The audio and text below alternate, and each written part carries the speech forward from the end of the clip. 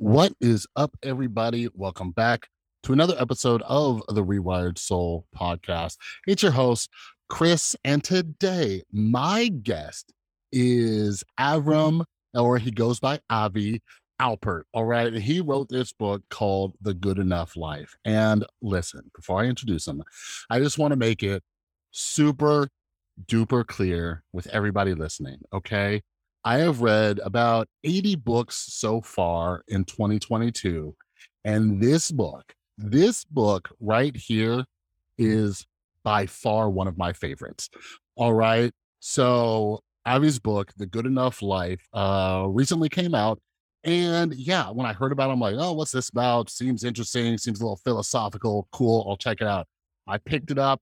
I got like just a few pages in or just a chapter in. And I was like, this is it. This is it right here.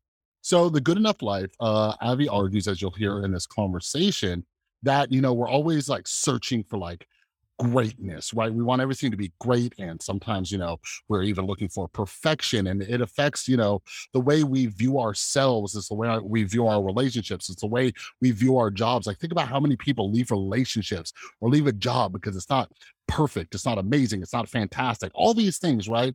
And, Avi and I would discuss in this conversation, and he addresses it in his book. Some people believe that Avi's like, promoting mediocrity and not trying to do your best. And that's not what he's saying at all. But I hope, this conversation, and more importantly, the book, gets your wheels turning about why this leads to negative consequences. Like, the reason why I think this is such an important topic and why I fell in love with the book is because when I got sober in 2012, I had this realization, like that things could be good enough, right? That these high expectations were leading to a lot of my depression and, just not being happy with my life or the world or relationships or whatever it was.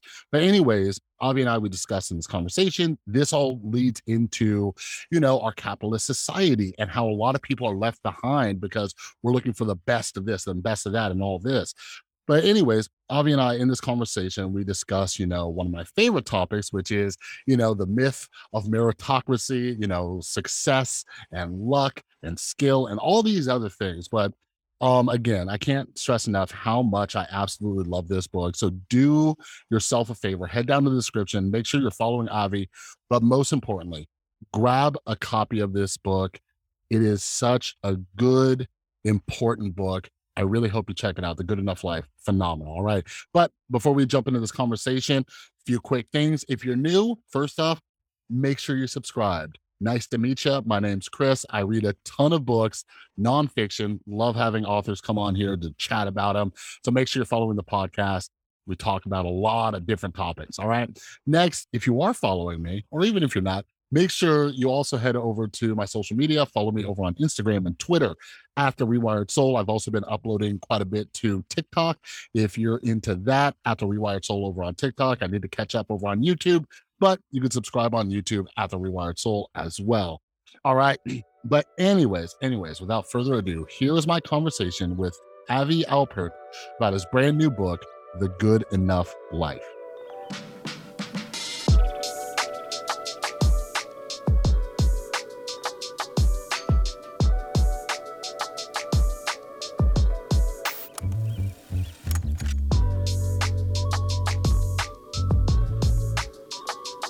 All right. Hello, Avi. Thanks so much for joining me. How you doing today? Fine, thank you. Thanks for having me. Yeah, thanks for coming on. And thank you for writing such an amazing book. I've been singing its praises everywhere. So before we dive into that, for those who have yet to meet you, can you let us know who you are, a little bit of your background and all that good stuff? Yeah, my name is Avi Alpert. I publish under Avram, so the book is published as Avram Alpert. And for a long time, I don't know right now. Technically somewhere between a kind of academic moving between fellowships and maybe someone just trying to write full time, which seems daunting on either side. Yeah. But right now I'm on my way to Hamburg, Germany. I'll be a fellow at the New Institute for the next couple of years, working on a book about wisdom. Previously, I taught writing at Princeton University. I'm just finishing up there. And I also, I'm interested in teaching, public education, public humanities. and getting ideas out into the world and talking about them. So it's a real pleasure to be here. Yeah, awesome. And yeah, so with this book, The Good Enough Life, yeah, what helped inspire it? I believe you said in the book that it was like based on an essay that performed well or won an award or something like that. But what's kind of the premise or the thesis of The Good Enough Life? Yeah, so the basic argument of this book is that we live in an imperfect world. We live in a world where things are going to go wrong, where there's going to be tragedies or accidents or betrayals. For me, one big thing was simply I tore some cartilage in my knee and sort of Mm, realized I was never going to have the same physical capacity again. And that was this kind of revelation for me that things don't go perfectly or smoothly. The way we might expect them to. We need to learn to live with these imperfections in some meaningful way. And I think there are often two responses to this. One is what I'm calling good enough in that sense that we are good for each other. We have decency, we have meaning, we have purpose. We provide enough for each other, right? We have this sense of emotional and material support. We have caring relationships. We have the food we need, housing, clothing, education, and we try to distribute this somewhat evenly through society, not perfectly, right? Not like everyone gets exactly the same, but some limited degrees of difference to ensure that everyone has both this goodness and enoughness. And I think the other response to this is one that we live with a bit more, which is a kind of greatness model. And in the mm, greatness model, we say only the best, right? We're going to do as a society is find the best people, the most talented, the most perfect, and we're going to give them all the resources, everything they need to kind of excel and perform and so on.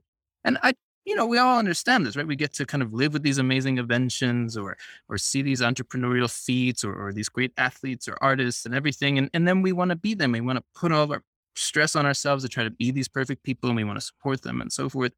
But the problem is, and where this idea of good enough originates, is that it's actually kind of backfires, right? We can't mm. create a world where it's great for some and good enough for the rest of us. It winds up being winners and losers, people who really excel and people who don't, and there often isn't a good logic for that.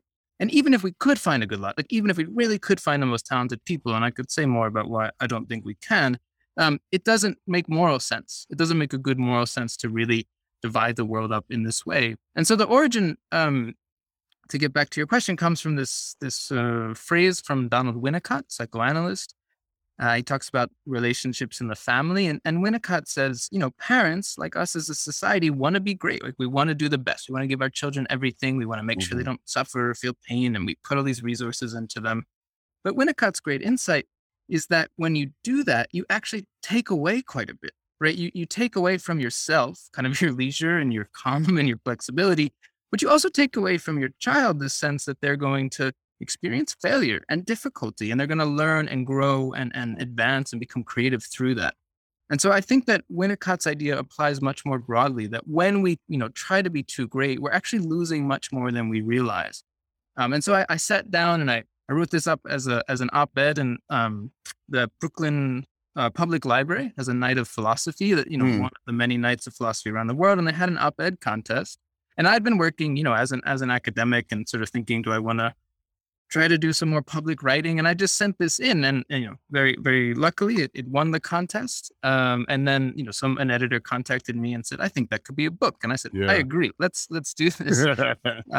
So it's really nice. And I really like, and I write about a little bit in the book, I appreciate contests because they open up to people, a lot of people who Yeah. maybe haven't had their voice out there or podcasts like, these kind of spaces where you're out there looking for new writers, new voices and engaging with them. And then we're not just hearing the same 5, 10 people again and again, right? We're really Yeah. getting more out there. And there's so much, I mean, this is the thing. And I think you probably know this better than I do as a prolific reader and podcaster. There's just so many interesting and good ideas out there, Yeah. and not enough of them get enough space. And so, how do we, think about distributing that? So, those are a lot of the ideas and origins of this work. Yeah, yeah, and I could honestly talk to you all day about this stuff, like everything you just covered. Like, but I guess like the reason like I find your book so important, like when I started reading it, and I was just like, yes, was because as many people know, I'm a recovering drug addict, and most of my life, I was using substances because I was absolutely miserable, and it's because I never felt good enough, right? I was always striving to be more. I wanted to be the best son. I wanted to be the best in school, the best athlete. But then, and you discuss this in the book, it branched into every aspect of my life. I wanted to be the best in my job, Mm, in my relationships, right? No woman I dated was good enough. I grew up watching, like all the family sitcoms. So my family was never good enough. And then I used to love romantic comedies. And you get this ideal image of what a relationship's supposed to be like, right? And anybody or anything that didn't live up to that, I'm like, nope, get it out of here. I need the best. I need to find my soulmate. There is one person on planet Earth, and I am destined to find them, right? And all these things were just making me miserable. But anyways, when I ended up getting sober, like mm, I learned that it's like the way things are, like that's okay. Like it's okay for things to be this way. And like you mentioned, like all our personal imperfections and all these other things, like, and we'll talk about this in a minute, but like we can work on them. It doesn't mean like, hey, just give up.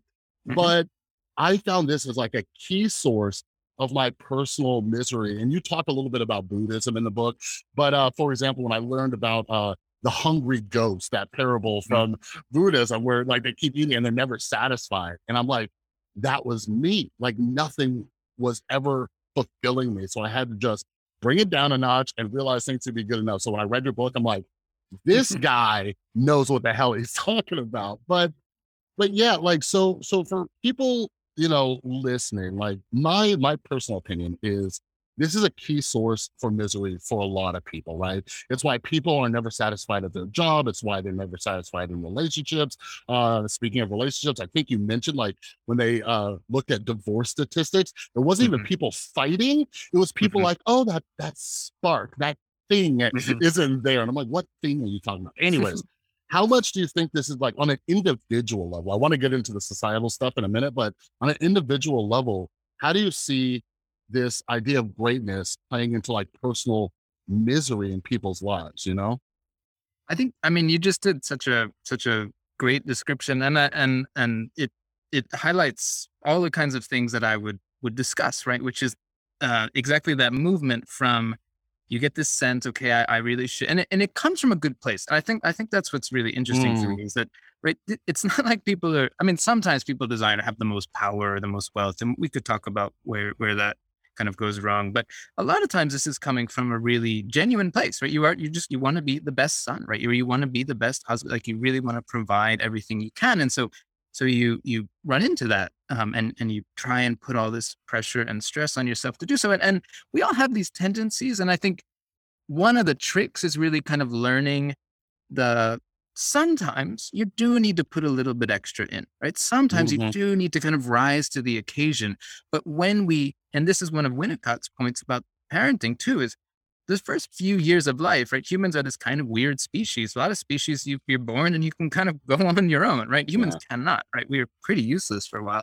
And so you get that kind of little extra bit of attention in the beginning. And the problem is when you never stop doing it, when you just kind of keep doing it, keep doing it, keep doing it, and it spreads, as you said, everywhere. And so I think one of the key insights from Winnicott and from others is just to see that the thing we think is going to make things better is actually making them worse. Right? And that I yeah, think is where your story is coming from, is that trying to be the best all the time is actually making things much, much worse and much, much more stressful. And even when you succeed, right? Even say you became the best son, right? Again, the metrics of doing this is hard to tell, but all the stress and all the pressure and all of your energy going into that, you would have become the worst at so many other things, right? Say you did become mm, the best son. Well, what about your friends? What about your own kids? What about your life or your own sense of purpose? Right? You can't do the best at all of these things. And I think that romantic comedy example is really nice too. And because we want that, right? Like we kind of have these, there is something, and some of it has to do with the screen and the lights. And, I don't know if the ideological power of movies will change once we're watching everything on smaller screens. But yeah, there's something there. You're looking at these people who just, everything looks amazing. And of course, we want that. We want that kind of moment. We want to feel like we're ripped out of our souls and into this ethereal love that binds us to this other human or to the universe, or whatever it might be. And again, it's recognizing like, sure, that's a moment, right? That's just 2 hours. The movie's just 2 hours. yeah, Your day is 24 hours, like one day of your life, and you're going to live many of them, hopefully. So kind of recognizing that these things are, beautiful, and we shouldn't deny them or not, appreciate kind of these excellent experiences in our lives, but also we need to realize that, yeah, most of our day is kind of boring or humdrum or Mhm. just normally pleasant. And if we can really kind of get what is meaningful out of that, then we won't be like, I mean, there's a whole, cosmology around the hungry ghost, but right, that basic idea you're talking about, this kind of being who can never be satisfied. And sometimes the descriptions get quite gruesome, right? It's Yeah. got like a neck that's the size of a pin and a stomach that's the size of the equator, and you just kind of nothing can get through. And yeah, it gets pretty bad. Yeah. But that idea is that even though that is a possible punishment or kind of possible kind of bad karmic effect, it is also just as you said, a kind of this a parable for what we all do, right, on an everyday basis. Is we want all of this and we can't actually absorb it, and Mhm. the more that we can individually learn to appreciate and respect what's good. And the reason I say good enough, and I start with that kind of goodness and enoughness definition, is as you said, it doesn't mean like just how things are is fine. It certainly doesn't mean, if Mhm. life isn't good enough, it's not good enough, but really kind of understanding, right, what that looks like. What is goodness? What is enoughness? And appreciating, knowing what counts for that for you. But it's none of what I'm saying in the book is ever to kind of be, well, I'm in this terrible abusive relationship, but it's good enough. Like Yeah. that's never the point, right? It really has to provide some meaning and some purpose, and give you some emotional support, but it's just not going to be everything. And in Yeah. looking for everything, it's going to get worse. Yeah. Yeah, so that was kind of one of my next questions, and you address it in the book. I think pretty well, but whenever I'm reading a book, I'm like, what are going to be the main arguments against this, right? And I can see very individualistic people who just love capitalism and innovation, saying like, hey, this guy is telling us not to innovate or strive to be better and come up with new inventions and all these other things. So where do you think that balance is, right? Because that's something, like I'm coming up on 10 years sober, right? And I think I've done pretty well. I'm like pretty satisfied. I practice gratitude. I'm like, hey, this is good enough, right? But I still, I work very hard. I do the podcast, I work full time, I Mhm, write, I do all sorts of stuff, right? mhm, So, but I'm always trying to keep myself in check and being like, okay, am I going back after that greatness? I think you even touch on in your book, like, hey, you writing mhm, this book and like how, do you want accolades? Do you want, fame or whatever it is, right? mhm, So where do you think that balance is? Because, that's one of the reasons humans are just so, just just killing it, right? Like with all this stuff is because we're constantly trying to strive for more. But how do we find that balance where mhm, we're going for it, but we're dialing it back mhm, just enough, you know? mhm. Yeah. No, thanks for that. And I think it's important to qualify that nothing in this book is against, right, excellence or virtue or the pursuit of what you're good at. What I really worry about is the system that says, right, you're only valuable as a human being if Mm, you are the best at something or the top of something, or a system that says um we need to compete ruthlessly with each other to prove that we're the best and we yeah. deserve the most. And right, there's limited resources. I'm going to show that I'm the best one. And so I'm going to get all of this. And what I think is so strange about this is that the idea is, well, if we do that, okay, we're going to find the best people. We're going to give them the most resources. They're going to make these great innovations. But what happens when you have a competition like that is actually you're excluding an incredible amount of talent, right? If you only have a handful of winners, but actually there's thousands of people who could be good at this, right? Mhm.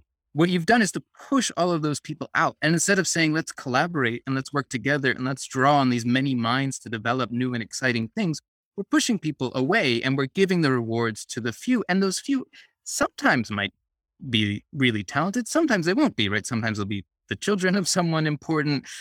Sometimes they'll just kind of have a kind of charisma. So they're really good at selling their ideas, but maybe what they're Mhm. doing isn't all that interesting. And we're also kind of neglecting the fact that the history of innovation is a public history, right? The internet is Yeah. not a individual, right? It's a public thing that we all kind of contributed to either through our taxes, or because various people were working on different components of it. And I cite in the book, I think there's just this beautiful description by a historian named Daniel Immerwahr.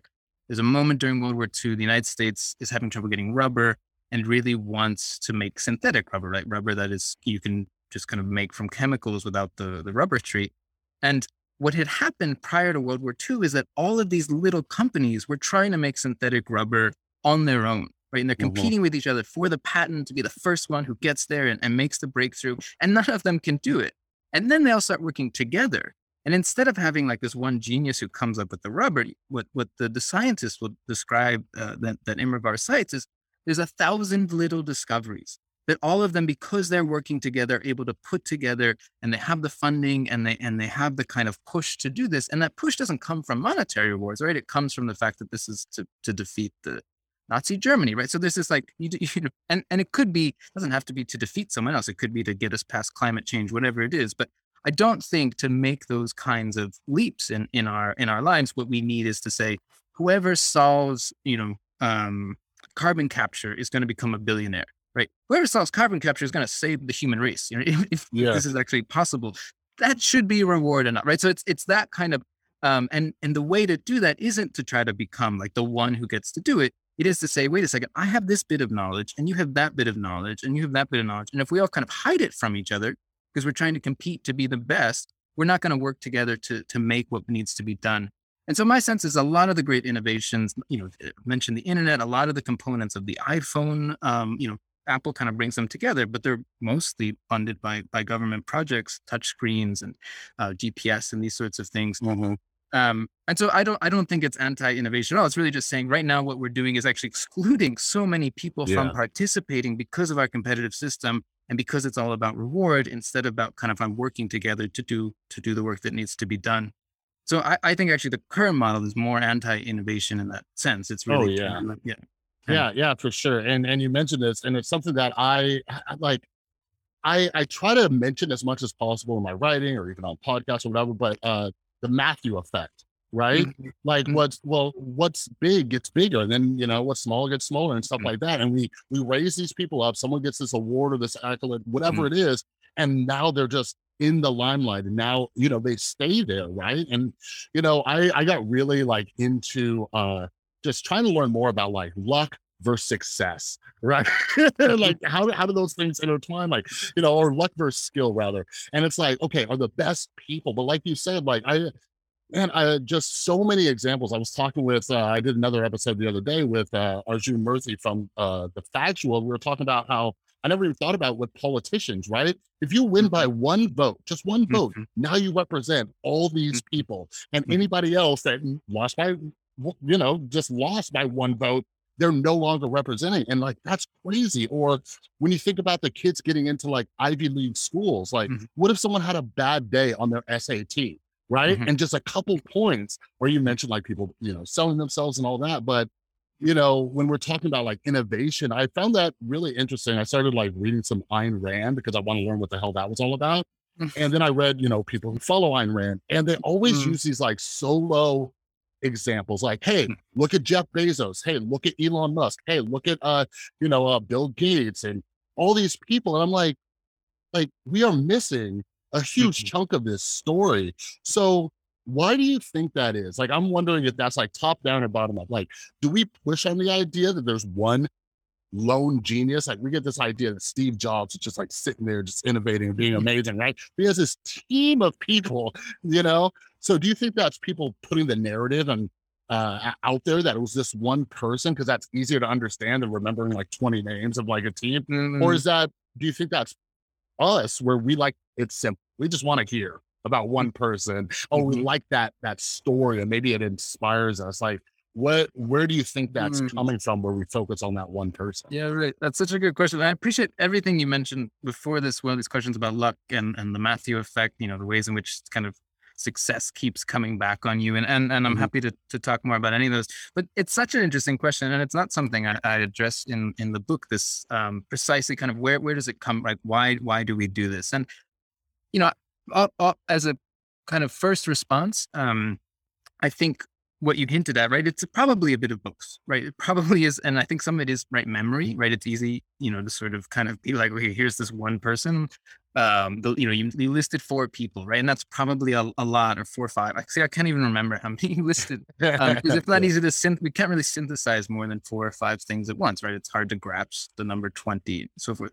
But I also think that, there is something probably deep, right?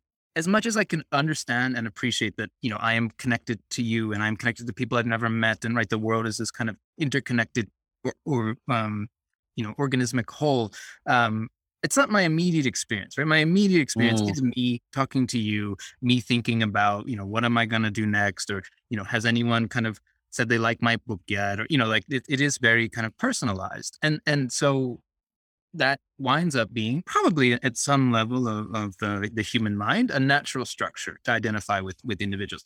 At the same time, I think it's also true what you said. It's not just that the world is this kind of natural emanation of the human mind. Like we think one way and therefore the world is one way, because the world can be so many ways, right? We're such different and complex beings with so many different desires and pushes and pulls. And sometimes we're really selfish and sometimes we really do care about other people. And sometimes, mhm. I mean, you've seen this, it's complicated because you don't see this with all conflicts, and often people don't recognize other parts of the world. So why it is that Ukraine has kind of struck a large part of the Euro-American imagination in the way that other conflicts haven't is Mm, concerning. yeah, Nevertheless, it's pretty amazing. Like even though I have yeah. some concern about it, it's amazing that people have given up their home. A friend just came back from Poland the other day, and said he was at an art gallery, and the art gallery had refugees living in it, and they had to kind of work around them to install this show. And there's just this kind of and this is kind of in the west of Poland, so people just kind of coming through all the way, and they're just changing their lives to adapt to each other. And so we do that as well. And so the idea that it's somewhat just in our biology or in our neuroscience that therefore, okay, we're so individualist doesn't make sense of how we operate in the world and the kinds of creatures that we are.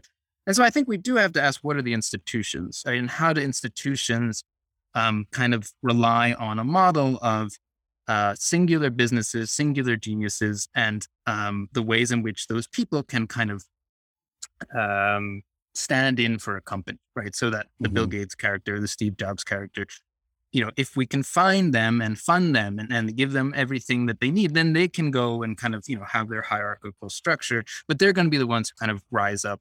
And then other people are going to want to be like them. And sometimes I think it's almost like a distraction, right? We actually Mm, know that, Microsoft is this massive spiraling entity that includes as much legal patent laws as probably the core of the business model in some yeah, ways, as much as any kind of technological innovation.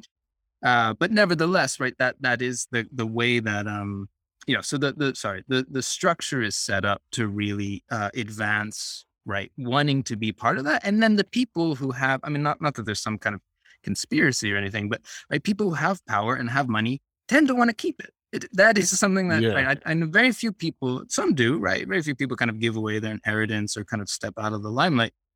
But if you have the kinds of resources that a lot of people who are funding these companies have, it's really nice to have all that money. I assume. I don't know. I don't have anything like that. yeah. But so you try to develop systems that reinforce that. So I'd say it's a bit of a balance, but it doesn't mean it's not changeable in any way. There's nothing like inherent in humans that forces us into that position. Yeah, yeah, it's interesting. Like as you were talking, you mentioned Ukraine because that's something I've been very kind of like I don't know. I find it interesting, because there are so many conflicts and things going on, but this situation is just really taken over, and I'm glad people are recognizing everything. But I've seen this conversation get dismissed as this kind of like whataboutism, like and stuff like that. And I'm just like, no, but I remember learning about how charity organizations take advantage of the identifiable victim effect, right? Like, don't say like, hey, there's this whole village of starving children.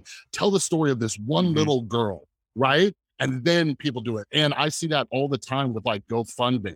You tell a Mhm. good story about one homeless person, they'll throw tens of thousands of dollars at this person when homelessness is a massive issue, right? But even when we're trying to do good, and I think that's one of the key points in your book is like it's hurting us as a whole when we really focus and hone in. But I do want to kind of talk more about that Matthew effect because I think you discuss it very well in the book, but it's something I think about all the time because just in regards to like journalists or the experts or the people that we listen to, right? Someone gets a lucky break. They, maybe they go viral or maybe a publisher picked up, their story, all these things, right? But because they got this notoriety, now more people are looking at them. So more higher level people are going to take them. And like you mentioned, all these other people are getting pushed out because now there's the Mhm. same group of people. I've written about this Hmm. just so many times. Like, Mm. my concern is that we don't know what we don't know, right? When we keep hearing from the same people over and over and over, what voices aren't being heard. And I think you do a great job when you talk about people with disabilities and things like that in the way our system set up. But anyways, you use, like, you winning with your essay as an example, So can you talk a little bit about how the Matthew effect just kind of just doesn't shine a light on more voices, like you mentioned earlier? Like, it might even be stifling innovation because there's a lot of Mhm. people who aren't being heard, and it plays into who gets research grants and all sorts of different aspects. Yeah, yeah. No, and again, thanks for that description. Makes my job easier because it's kind of given a good background here. But I mean, one of the, the original, the idea comes from Robert Merton, and it's a quote from the Book of Matthew, where Mhm. we get Matthew effect. I mean, you know this, but just to fill everyone in, the idea being that in the Book of Matthew, it says something along the lines of, to he that has will be given, and from he who has not, everything will be taken away. And it's about faith, essentially. But Merton kind of says, well, this is actually also how success works, right? Whoever Mhm. has success will just keep getting it, and whoever doesn't have it will keep getting ignored. And he looks at the history of Nobel prizes, especially, and what he finds is that it's almost like it's not that the people who win them weren't amazing, but it's just that at some point people kind of felt like, oh, I guess this person deserves it. And so we'll give them the Nobel Prize because it's kind Mm. of their turn because they're so famous. And what was interesting though in that study, and I think people, this is I think the 1960s, and people have confirmed it since then, is that when there is a major breakthrough, if you are famous, you keep getting recognized for it. And if you are not, sometimes major breakthroughs just kind of get lost. And this is the problem that he analyzed in the history of science. And so, I mean, Albert Einstein is a very interesting example here because Einstein took, a lot of his life was completely ignored. And there's a total universe we could live in it in which Einstein just never gets recognized. He's kind of bold and brash in his ideas, and people, superiors don't usually like him. And he can't get a job for 6 or 7, winds up in a patent office by luck, kind of, and he Yeah. has some time to write. And so he puts these like things out there, but it could have gotten completely lost. But later in his life, I mean, there was a certain point, and Einstein himself was very critical of this, where he sort of says, people keep listening to me, but like my best ideas are in the past. Like he does very interesting things, and he's a very interesting political person. But the New York Times just keeps reporting on whatever Einstein says, even when he keeps kind of not being able to develop his unified field theory. And so Yeah. all this attention is going here. And a lot of other interesting things happening in the world of physics are kind of getting lost. And I think a lot of that is the problem. At the same time, right, this gets back to your previous question, right? Well, what else do we do, right? How do we kind of recognize, like, is it just that everyone is speaking all the time? And how do we get more people to have a voice and listen to more ideas? And I think, some of it is why I like the good enough model. We do have to recognize that sometimes we're not going to have a say and we're not going to be heard. And, no matter how good I might think my book is, or you might think your pocket, like, it's just not going to reach people. It may just not quite happen. Mhm. And as long as, right, we sort of understand that, and as a society, we appreciate that it's not just that the best things are the ones that get through, but actually there are all of these complicated processes that can take some of the pressure off. Right now, as it stands, if I want to make it as a writer, I have to get through. And if I really just want to kind of publish my books and make a living in that way, there's just a few narrow slots to do that in. Mhm. And so you kind of you're pushed into the system where you're doing that again and again. But if we can sort of say, and these are some ideas by a man named Fred Hirsch, who's a big influence on me. And he wrote a book called The Social Limits to Growth. And part of his argument there is that, yes, there's a material economy, right? There are goods, but there's also a positional economy, meaning things like leadership positions or a voice in society or kind of respect and attention. And positional goods are necessarily limited, right? In theory, we can keep growing food forever, I hope, right? We can keep kind of having more and more food on the planet, enough to sustain. We certainly have enough now to feed people. We just don't distribute it well. But we can't actually grow more attention, right? Yeah. There are some limitations to the kinds of ways in which we can be recognized socially. And so they're what he called these social limits to growth.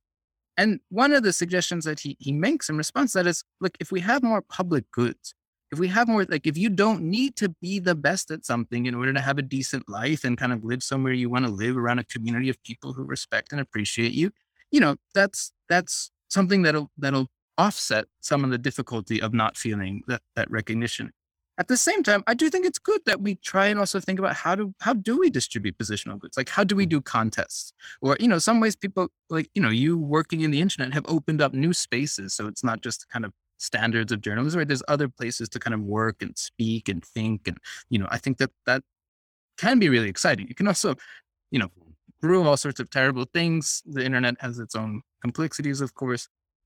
But can we do contests? Can we think about collaborations of position, right? Could it be that, I saw the New York Times announced a new editor today, but could there be 12 editors? Like, would there be some kind of interesting structure in which if decision making requires one person at the end of the day, I don't know, that rotates. And so there's this book called Open Democracy I talk about a little bit in my book by a woman named Ellen Landamore. And she talks a lot about what would it mean to do politics this way? Not that like you get that one more vote and then you get all the power, but there's a rotational system. There's maybe some lottery, right? There's some everyone kind of has access to education about how to lead a society well, what the main topics are. And then from a group of people who was interested in that, they're chosen somewhat randomly and they keep rotating. So there aren't vested interests and there aren't just this one person who has all this power who's been in Washington or Paris or London, whatever, for 60 years, and just keeps accruing things. So I think, it's difficult, but there are ways of working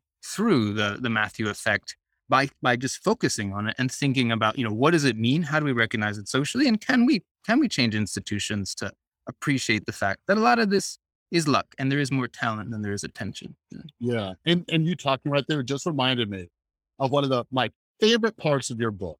And I hope I explained it correctly, but you were talking about Matthew effect kicking in for like an author or something like that, them getting all the book deals. But maybe I think you said something along the lines of maybe we should respect that author more by not pumping out more books, but using their time to write blurbs for smaller authors and lending because they have and that's, and they're like, okay, now I'm going to use some of my clout, if you will. And that is something that I'm just such a huge advocate of. A few years ago, I was exploding on YouTube, and what I would try to do is host, smaller creators, and not just because I'm like this angel of a person, but I think I really learned about this whole luck thing when I was working in addiction treatment. For the first 3 years of my sobriety, I had this whole idea of meritocracy. I'm like, I'm sober because I worked hard. I did everything I needed to do, right? And all this stuff. But then I started working at a drug and alcohol rehab, and I saw people literally do everything that I did, and they relapsed because outside factors, right? They didn't have a supportive family. They couldn't get a job. Just these random things happened to them. I'm like, oh. And, it's something that I think about a lot, where it's like, if we are fortunate enough, I think Robert Frank discussed in his book, Success and Luck, where, we have to just, be grateful for the luck that we have, recognize it, and then try to pass it on to other people. But here's something that I'm wondering, because this is a very recent story, but Ketanji Brown Jackson in the Supreme Court. So when Joe Biden was like, we're going to get a Black woman on, the Supreme Court, right? And then, the argument against that was, hey, I don't think we should do this based on race or gender. We need to get the most qualified people, right? And that, it seems like this is where that idea of greatness comes in. And what I don't think people realize, but I'd love to know your thoughts, they don't realize that all the little things that are holding people back. So sometimes we just need to say, hey, we need to give somebody a chance, because there are things that have been happening that aren't well known. So sometimes we need to give somebody a little bit of a boost, kind of like, when they, give certain people scholarships or, all that stuff. And I think there's a balance, but anyways, what are your thoughts around Ketanji Brown Jackson and that argument that was going on? Yeah. I mean, it's hard to parse because, so much, there's the kind of politics of it. And if we're not being recorded, I'll, go on my rant, because it's also kind of, it's also a fraud, right? But just in terms of, the question you're posing here, and I think what you said is true, right? And you do deserve, you personally, but anyone, right, who puts in that time and that ability to kind of get themselves out of a bad situation, that is amazing. And that I don't want to deny that at all in the book, right? That it's not just luck, right? It's also something that you did. Whether Yeah. whether who you is a product of luck, right? Kind of cosmic forces. I mean, that's another question. But Yeah. in the world we live in, right, lots of people have the kind of capacities that you or someone else has and don't manage to put them together. And it really matters that you do that. But exactly the same thing that you said, it's not necessarily someone's fault, right? They could have grown up in situations, and sometimes even people who grew up in very supportive situations, but it just doesn't work for them. Like something in their mental composition or the way that they interact with the world, or random funny thing that happens to them on the playground that then when they're 5 and it traumatizes them and they Yeah. can never remember it or get over it. Like this is just part of human life. And I think recognizing that we are only ever good enough, right? That we are these kind of imperfect beings, and that we are all, I think the fundamental thing about human life is that we can change and reform. I mean, it's amazing, right? We can Yeah. be somebody terrible and we can become better. And for me, we could go in, maybe I'll come back to I don't want to lose the Supreme Court question, but the show The Good Place, if people haven't seen it, it's such an amazing Love it. example of this, where they really go into how what we need to do as a society is enable people to be better, right? We spend most of our time telling people you're good or you're bad, and like this is your track in life. Whereas in Mhm. fact, we could say, all right, look, you didn't do that well. What can we do to make it more possible for you to do better next time? Like, how can we go about, how can you individually, like you are a big part of this, obviously, like how can you individually bring forth something in yourself to make it happen? But also, what kind of structure can we create to elicit that instead of a structure that says, no, no, okay, you messed up and now you're done. Yeah. We're done with you. Um, and so, but on the question you asked, it's funny to me just because I can't imagine how many people who are qualified to be on the Supreme Court. I mean, there are proposals out there that people make that, everyone on the federal circuit could be part of the Supreme Court. I think I actually don't know the numbers here. It's a couple hundred judges. That they're all good enough to do this job. And the idea that we have that like 9 people are somehow magically vested with the ability to decide all of these complex things, often on issues that they are not qualified to speak to. I mean, there's been some interesting criticisms of the Supreme Court's kind of refusal to look at math research. Like a lot of the rejection Mm. of gerrymandering cases is that I wouldn't understand the math being done, but they don't also, right? So what makes these kind of like, they're so qualified because they have a law degree, but a lot of these cases, are dealing with things that they just don't know about. And so, I think that my sense of the response to Ketanji Brown Jackson was that people just didn't want her on the court. And this was the kind of thing they said, well, because Biden has said this, that she's not, but Yeah. she's, I don't think I think there are more interesting questions about the court and how to reform it and how to, again, kind of bring more voices into it. Because, it's another system where there's too much power in a too limited group of humans for anybody's good, right? So yes, like the court has been mostly conservative in its history. And so, it tends to kind of lean that way, but it's not good for anyone to have to feel that the kind of final arbiter of law in the land is prejudiced in that way. Mhm. And that if we had systems where there was, say, more rotation, maybe there weren't life tenures, or maybe sometimes it was drawn by lottery, or, maybe each president got a certain number of choices, or maybe there was an even number. So you really, there's 5 people from one side and 5 from the other, and they really have to find some kind of compromise here. Although those sorts of things could make, I think, a system that would work better. But I just didn't take the complaint seriously. It seemed like, because of the Yeah. history of the Supreme Court, people are gonna oppose this. The way things are right now, people are gonna oppose this. There was no question to this judge's qualification. I mean, just, Yeah. clearly as good, probably better than some other people in the court to kind of analyze the law and make decisions. But yeah, I think it was a bit of a distraction from maybe more important questions or concerns.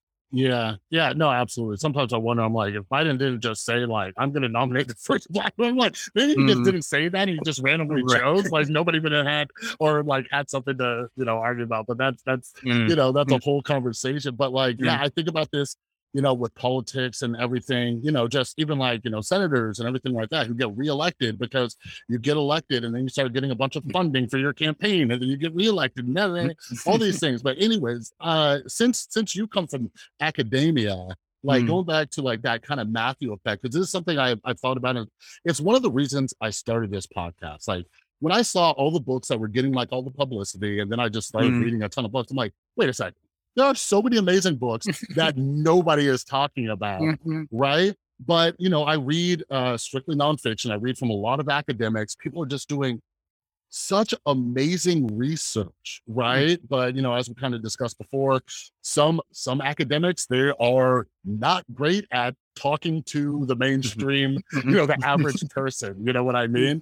And when it comes to like research and grants and all these other things, um, I'm curious your thoughts. Like, how could academia do better with mhm, research and who gets funding and all these other mhm, things? Because we're missing out on so many different ideas. And sometimes the people who are getting funding are the ones who had like this research that just went viral because mhm, maybe some news source found it and went out mhm, there or mhm. whatever it Right, is. So do you right. think there's anything that academia could do to help level the playing field a little? Yeah, I think there's a lot to do. And I think part of it would be kind of addressing, starting where you started, which is that the way that most academic research is done is that it is meant to be read by other academics. Like that's the institution is created and not for Yeah. bad reasons, right? Such that there is kind of peer review process and, you're trying to kind of impress people who've done good work in the past. And there's a kind of logical system there. However, it doesn't reward people. Like if what you're really good at is actually kind of taking academic ideas and translating them for a broader public. Because a lot of the way that when I write academic essays, this is the first book I've written. I saw a cousin of mine at a wedding the other day, and he said like I can read this one. Like they said that the other two was just I tried, but it didn't make any sense. And it's something really nice, and I'm really I think that's really important for people to do when they can. Not that everybody should do it, but there could be more space in academia for encouraging that, right? For encouraging young writers not to impress, some kind of professor who's done this more technical research, but to sort of say, hey, what can you do to really connect the ideas being created here to broader audiences? Mhm. And that could be a way in which to draw in kind of more interest, maybe even more funding for public universities, especially. But in terms of the um, oof. I have a lot to say about it, so I'm trying to think about how to organize my thoughts. But academia, like many other professions, has gone through a segmentation, right, where you really have kind of winners and losers in the academic market. You have a group of people who are tenured or tenure track, not always at great universities, but have at least some job stability. Um, when I say great universities, I don't mean like the quality of the people there. I mean kind of more the quality of the job they can expect, like how many classes they're teaching. Some Mm. people are teaching a lot more and they have a lot more administrative loads and so forth. And some people have these much cushier jobs where they can really kind of do their research and teach a little bit and engage with just particular groups of students. But um, as that's happened, right, historically you had most faculty was like that. And there were some who were contingent, who were, did a lectureship for a year. Often adjuncts were, adjunct to the kind of people who don't have permanent jobs. There were often people like, if you want to teach a class on podcasting, right? You didn't really want to become a university lecturer, but you're like, I have this special skill and I want to kind of teach some students how to do that. It would make sense for the university to give you a small contract for one semester to teach a class. It doesn't make that much sense, right, though, for them to take somebody who's in my position, who did the PhD and wrote academic work, to say, well, you get to teach 4 classes for $4,000 each, while someone else is teaching, 2 classes, but making, hundreds of thousands of dollars a year. And Mhm. and again, on the presumption that, right, they're more meritorious, but in this way that you described, where again, there are more talented people than there are positions in the academy. Yeah. The kind of people that I know who have wound up adjuncting and working hard lives are by and large just as smart as the people who have these kind of other positions. And a lot of it is, you have see friends go through this and they will apply for a job and it'll be in a kind of narrow field, right? We want someone who works on 16th century shoe drawings, nothing to be Yeah. excited about, but why not? And they'll be the person who happened to write that book. And so, it happened to be that Yale had a someone who endowed a chair in 16th century shoe drawings. And now they have this job. And now people are like, oh, that person's at Yale. They must be amazing because they got this job. And it is this kind of random thing. And then, once you have that, you then have this platform and this position and people invite you to do things and it kind of grows and it grows and you produce more and you have more time because you have, Mhm. more research funding and so on and so forth. And we just kind of see this again and again. And so, I mean, not quite as absurd as my shoe example, but right, but something along those lines. This is what happens when I think out loud, right? And it's just I like, love it. okay, where did I get that from?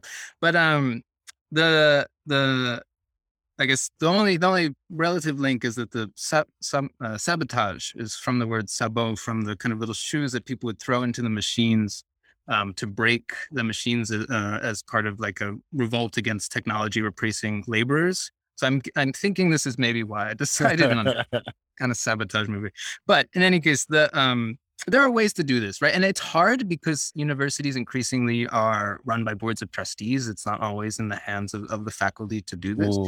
Mm, But we can think about, if sometimes when you're a fancy professor, you're given a job, or people are competing to hire you, and they'll say, "Well, do you want a center? We'll endow you a center. You have a few $1 million, and you can do this." And it's really great. Centers can do a lot of really good work. But you could also say, what I really want is, I'm not going to come to university unless you offer permanent things to all of your adjuncts. University is not going to do that. I'm not yeah. saying that people have this power in their hands, but it could start, it's like kind of putting a dent in and saying, no, I don't want more for me. What I want is you're doing the system wrong. And I want to be at a university where I'm not getting everything I want, whereas these very smart young people, my doctoral students or whatever, are not getting what they want.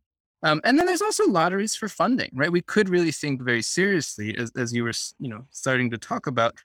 We could say there are the way that, I've sat on application committees, and usually what happens, say there's like 300 applications and there's 5 scholarships.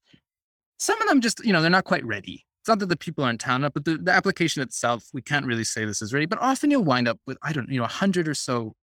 These are fine, and then you can sort of say, well, I like this one a little bit better, or that one, this person has a better track record, whatever. Mhm. But at the end of the day, there's probably 100 good enough proposals. And so what do, right? You winnow down to 3, and for, no, sometimes I'm the one who wins, sometimes someone else is, but there's often plenty of talent out there. And so you could do it by lottery. You could sort of say, well, these are all good enough. And so let's just pick the 3 that work best. And I think that has certain advantages in that it is pretty random anyway, like who's on the committee, but also it takes away some of the privilege and the prestige. It's not like Yeah. I was the best person and therefore I got this. It's like, yeah, I Yeah. was a process of luck, and then that was affirmed by this lucky process, and that's nice. Or you could also say, well, here's how much money we have, and here's how many good applications we have, and we're going to fund everyone. We're just going to give Yeah. something to everyone.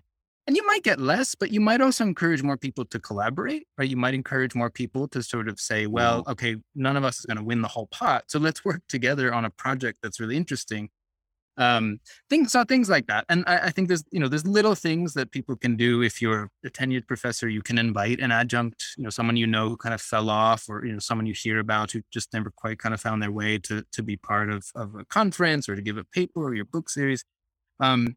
But also, at some level, it's structural. It is kind of saying, like, there is more talent here. How do we get more funding to more people? So some of it Yeah. relies on us as individuals, but it's easy for me to say as a contingent person too, like, I wish people were more sharing, right? And of course, when you're on the other side, you're like, well, but I do really need this center to do this research. Yeah. It is, um, you do, it's about making it available. Like, if it's available, like if someone says to me, do you want a, first class ticket? I'm going to say yes. I'm not going to say, no, no, no, Yeah. I'm going to be uncomfortable in the middle and the back.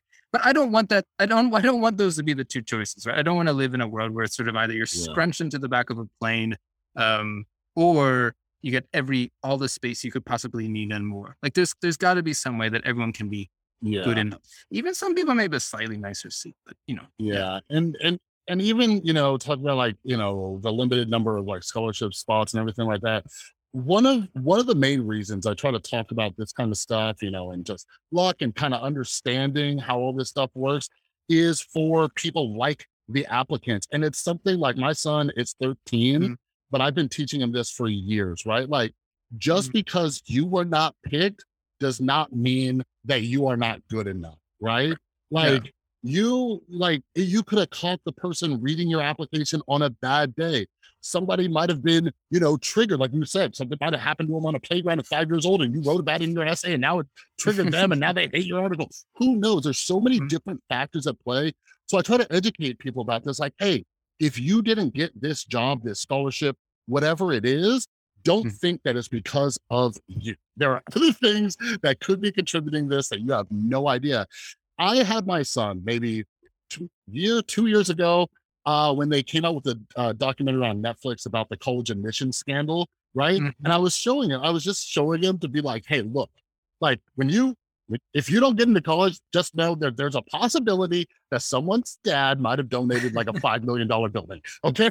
There's a limited mm, number of spots, and that's definitely a possibility, but I don't want him to have excuses. And that's a whole thing. But I do hope people learn about this because I used to beat myself up. Like if I mm, didn't get picked, there's something wrong with mm, me. And I started learning about all this. And, I like thinking about, hey, how can we make these things more balanced? But with a little bit more of your time, I do have to ask you because Michael Sandel, one of my mm, favorites, and you mm, reference him quite a few times. I love this book, Tyranny of Merit, and all mhm, that. He talks about that kind of lottery system that mm, we're discussing. But you have some things that you agree with him on and mhm, disagree with. mhm, So where do you think his ideas can use some improvement in your opinion? mhm. Sure. And let me just comment because I don't think we've talked about this so much, but also on you're talking about your son and Mm, making sure that you understand, right, that you are good enough. And you are good enough. I think it's also important to say you are good enough as a human like just by virtue of kind of being alive, being part of the world, right? You are deserving of a decent and meaningful and caring life. mhm, Even if you've made mistakes and even if you don't have particular talents. I think a lot of what we've kind of talked about is missing out on the variety of talents that people have. But it's also important, right? If we lived in a world where everything was about your ability to do calculus, I don't know for you, but for me, like no one would want me on their podcast. I have yeah, nothing to say about that. And we could live in such a world that becomes so technologized and so mathematized that really is the fundament. And it's somewhat a bit of luck also just that our talents prove interesting to people. mhm, And something about being human just means that you have virtues and capacities and abilities. Just about, it could be kindness. It could be your ability to care for people. It could simply be that, you don't really mind doing work that isn't that exciting. Like maybe you're mhm, like really good at delivering goods. You should have a good and meaningful and abundant life just by virtue of that you're part of a society and you're making that society work. The argument isn't just, for me about kind of bringing in, recognizing that there's excess talent in the world. It's also recognizing, right, that we are all kind of meaningful and purposive and decent beings. And I yeah, think that is a lot of Sandel's argument. Like a part of what he's kind of getting at in the tyranny of merit in my reading of it is that we are um dividing society in this unhelpful and unhappy way between people who contribute, um, both between these two kinds of justice that he talks about, contributive and distributive, right? So distributive is money, right, and contributive is our ability to participate meaningfully in society, and whether that's politics or having a say in our lives or our relationships and so forth. And so I really appreciate that he's pointing at these two things, right? That everyone deserves like some kind of basic decency and some kind of basic sufficiency. And in that sense, we're really on the same page. There are some when he gets to the solutions in his book, and I should say his book kind of came out more or less when mine was done, and I tried to kind of quickly um, adapt and adjust to the arguments he's mm, made because some of his earlier work I think went actually in a different direction. Um, and so I was responding mostly to his earlier work, and then he came out with this book. And I was like, oh yeah, now he gets it too. He's not saying it, but he also disagrees with his younger self. Like he's all right. We're on the same page here. But there is some play, he kind of says, well, we should do a lottery for things like college admissions. And I'm generally on board with that. I think that's like a nice way to talk about recognizing this kind of abundance and randomness, and redistributing esteem and recognition in society in that way. But he also kind of, he says at some point towards the end of the book, look, um, it's if you have great wealth and you have great power, appreciate that other people are good and meaningful and decent. But it's the beginning of that phrase that I found a bit. It's like, well, if you have all this money and power, you know, aren't we still in the same world at the end of getting past the tyranny of merit? Like, shouldn't we think that there shouldn't be, massive concentrations of wealth and power? Isn't sort of the point here that we're mhm, distributing this a bit more? And I think very wisely and very skillfully, he positioned himself as someone who could talk across the aisle. and could speak to politicians. And Yeah. he even consulted with Olaf Scholz, the chancellor in Germany. Like, he really made a book that could speak to a broad audience. And so I think he didn't push his argument to some of, I think, the kind of logical conclusions that I would have wanted him to, about really thinking about a world that is much more equal, not perfectly equal, but much more so, in which we really do have better distributions. But also, he says, well, if we're going to keep great wealth and power, at least those people should recognize their luck. And we've talked a lot about, their luck in becoming so, and that it wasn't just by Mhm. their own ability, but by, the kind of grace of God or of nature, or their own ability, the own abilities that they were born with, Mhm. that they were able to do this. And I do think that, recognizing luck can be a path to humility. Um, but I also think you can sort of look at the world and say, well, I'm lucky to be here. And so I'm going to, fight like hell to keep it. There's nothing about saying I'm lucky and then you say, well, okay, therefore I'm humble because I get that I didn't do this on my own. And the main theorist of luck in political philosophy is Machiavelli.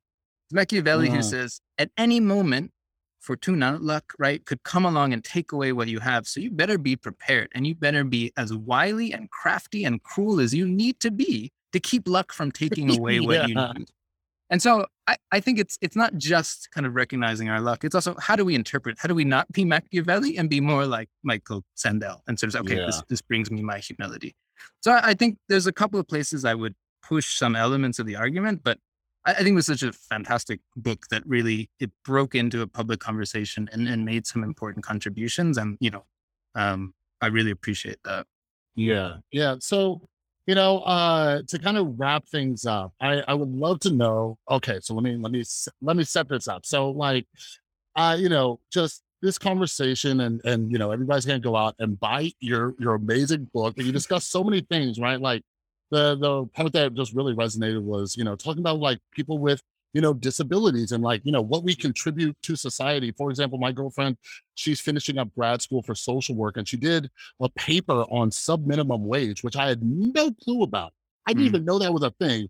But mm, basically, they're paying people with disabilities less for their work, and mm, there's that argument that they're not contributing as mm, mm, much. And, I think Andrew Yang brought this to the conversation too. mm, Like, we're not we're not including, like, this the stay-at-home parents who are raising these children and taking care of them, and all these other things.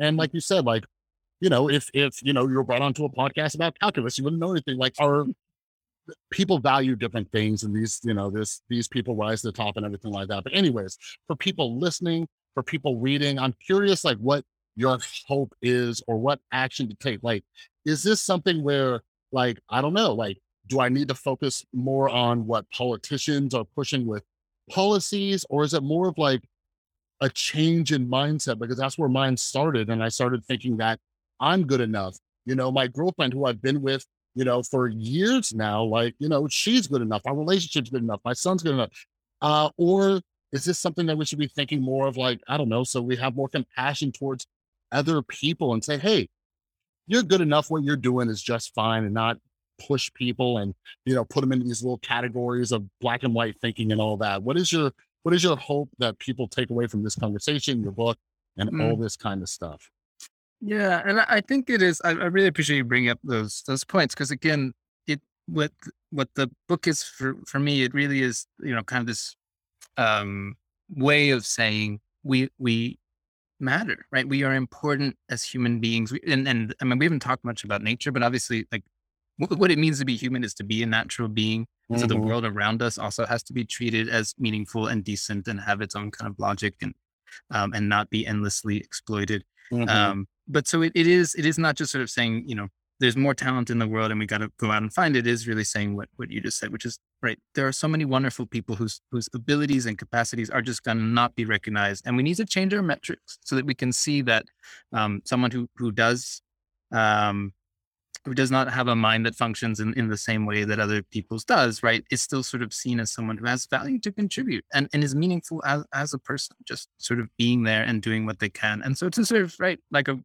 better than minimum wage, because no one deserves to live on minimum. I mean, the way the minimum wage is, but that's Yeah. another conversation. I think what I want people to take away from this book is this kind of two parts, right? One is, what we've mostly, I think, or well, no, we've touched on both, but beginning with this idea that this pursuit of perfectionism, this idea that I have to be the best in order to be meaningful, is not an accurate measure of who we are and what we can do, and that um,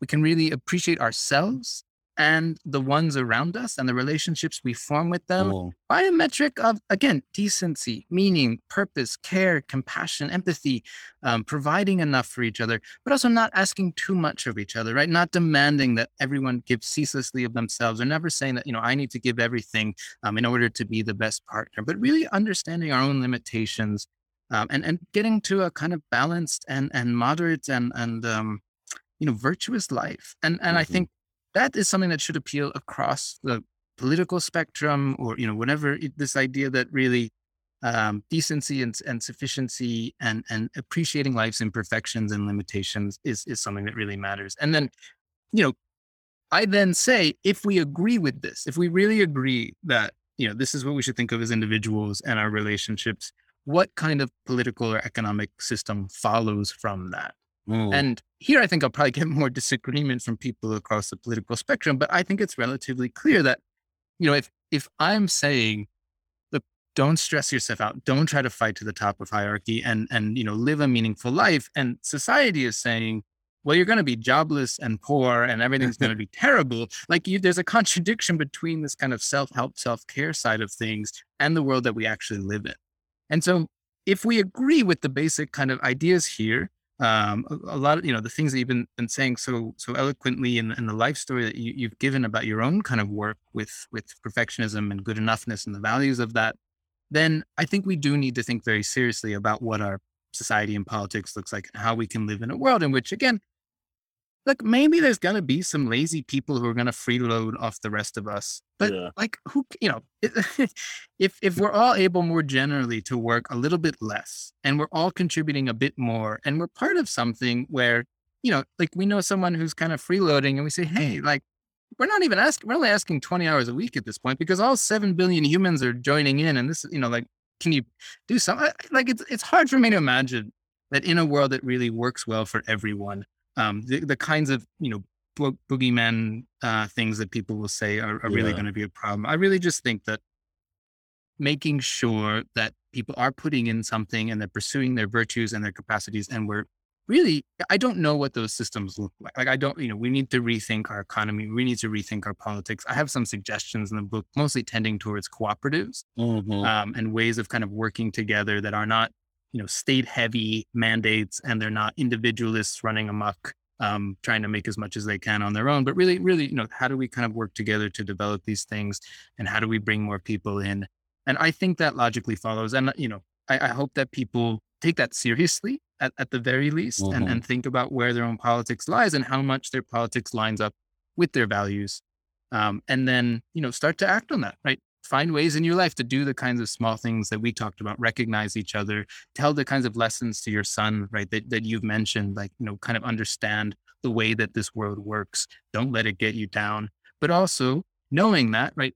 Make sure that other people know that. Make sure that when you have a chance to change a system in some way that is more recognizing and open, you take that opportunity. You don't just sort of say, well, okay, I get that that's right, but I just want this for myself, right? But then we really kind of start to try to act on that. So I hope at the very least, that people, yeah, they take the time to engage, even if they disagree, and think through these problems with me, and we can start to grow a world that really is good enough for all. Yeah, no, absolutely. And I think you did a great job in the book, just covering it from, just both ends, the individual, right? And then what that society looks like. And I'm being totally honest, it's gone on my list of books that I'm going to reread regularly, because it was a great refresher and I learned new things. So I hope everybody goes out and gets it. So for everybody listening, first, where can they find you and keep up with your work and all that stuff? And two, where can they find the book? Is it out everywhere? Is it international, or is it having a separate release? Where can people grab a copy of this thing?